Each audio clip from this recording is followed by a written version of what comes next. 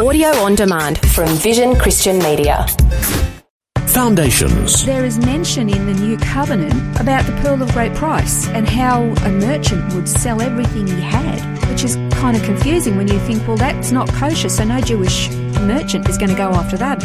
It's not clean, it's unclean. Foundations. Understanding the Jewish foundations of our Christian faith. With Robbo Robinson and Mandy Warby. God was very clear in his law that his people were not to contaminate themselves with things that were unclean. So why is it that he actually uses unclean things to represent other things that he deemed to be clean? That is a very good question. I hope you've got an answer for me. Well, it is actually really bizarre that God actually would make a command not to do something and then he'd go and command them to do something.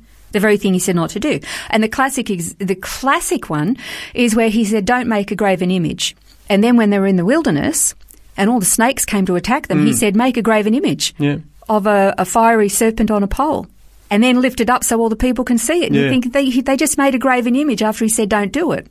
And later on in their history, that actual graven image of the snake on the pole became an object of worship and they fell into idolatry. Yeah. You kind of go, I don't get it. I don't get it. And it's the same with this question of can something clean come out of something unclean? And I think this has been a cause of a great deal of confusion for Christians over the years, that these are seemingly contradictory things. They're actually not. You just have to dig a little bit further. And again, culture and context is usually the answer to any of the question. Yeah. A greater understanding, I guess. And the reality is that if it doesn't make sense to us, that doesn't mean that it doesment make sense. That just means that we maybe don't fully understand it yet. Yeah. Exactly. It makes perfect sense to God. It just means that I'm not quite compos mentis yet and I haven't figured it out.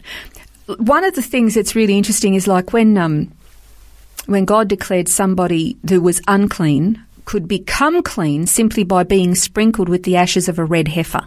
You kind of scratch your head and you go, I don't even know what that means. How could the ashes of a heifer that had a red hide purify anything? Of course, a lot of this is symbology. Job 14:4 asks the question, who can make the clean out of the unclean? And the answer is no one. Nobody can, humanly speaking, but God can. I'm not sure if we've talked about it yet, but the prayer, sure we did. The tassels? Have we talked about the tassels yet? No. No? Okay, that's to come. We're going to talk about the tassels, and that's actually really fascinating. The tassels on the prayer shawl or the tassels on the clothing of the Jewish men, that God commanded them. Within the tassel itself, there was a blue thread. Now, the blue dye that was used for this very holy garment, the blue was to represent a reminder to the people that every time they saw it, they remember the law of God. Now, the blue dye came from a sea mollusk. It was very expensive, very hard to get, but this blue dye is what they used. Well, a sea mollusk is a shellfish. Shellfish are unclean. Oh, right, yeah. So how could this dye from an unclean creature be used for something so holy and so clean? Again, I'm scratching my head a little bit. He doesn't really make sense. The oyster, as a food is unclean. It is also a mollusk, a shellfish. The function of an oyster is most widely known to be like a filter in the water. It's like a little vacuum cleaner, and it sucks water in, and then it processes all the little nasties in the water, and then it pumps out clean water. So it basically keeps the waterways clean. But that's probably why God said don't eat it, because it's sucking in all these nasty little things, and God didn't want anybody eating them. The thing is that if a bit of sand or a grit or a little bit of an irritation got into the oyster, it would secrete. There'd be this secretion would take place, and it would attack this little piece of grit, this irritation, and it would coat it, and that would become a pearl. But the pearl was very valuable. It is, represented treasure and something of great value. How on earth could this beautiful thing come out of something that was unclean? And what makes that even more conflicting is that there is mention in the New Covenant about the pearl of great price, these parables that Jesus talked about, and how this, a merchant would sell everything he had for this pearl of great price, which is kind of confusing when you think, well, that's not kosher, so no Jewish merchant is going to go after that. It's not clean, it's unclean. And then if you go a little bit further and we talk about the New Jerusalem, you look in Revelation chapter 21, verse 21, it says, and the 12 gates, this is of the city, were 12 pearls. Each one of the gates was a single pearl. That's a big pearl. Yeah. Okay. But this is the gates of the holy city. From this unclean thing, we've got this most magnificent gates from a pearl. It is remarkable. So how could they possibly be clean if they've come from something that is unclean? Well, here's the thing.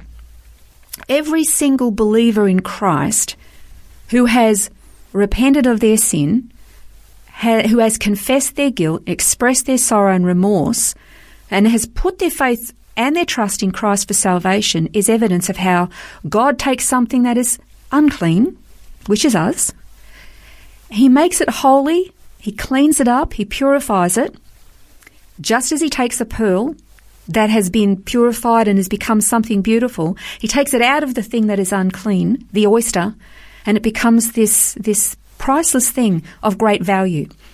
Now, the process of growing the pearl, it takes a lot of years. It's not an overnight thing. Pearls begin, again, as this tiny, weeny little irritant, this invading foreigner into the oyster. And through this process, this pearl grows and develops from something that was ugly and foreign into something beautiful, an adornment of great beauty. So here's the thing. If the world is God's oyster, it's unclean and it's polluted, it's corrupt, it's been defiled by sin, it's filthy. Can anything clean come out of it? And the answer is, yeah.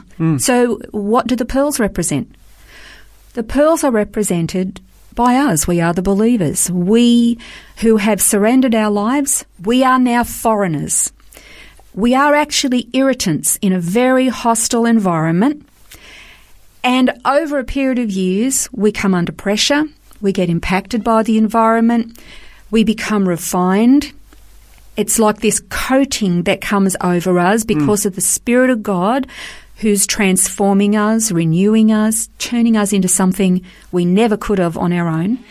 We get renewed and then one day these little pearls will be taken out of this oyster, this unclean place, and we will be harvested by the Lord. We'll go to be with Him.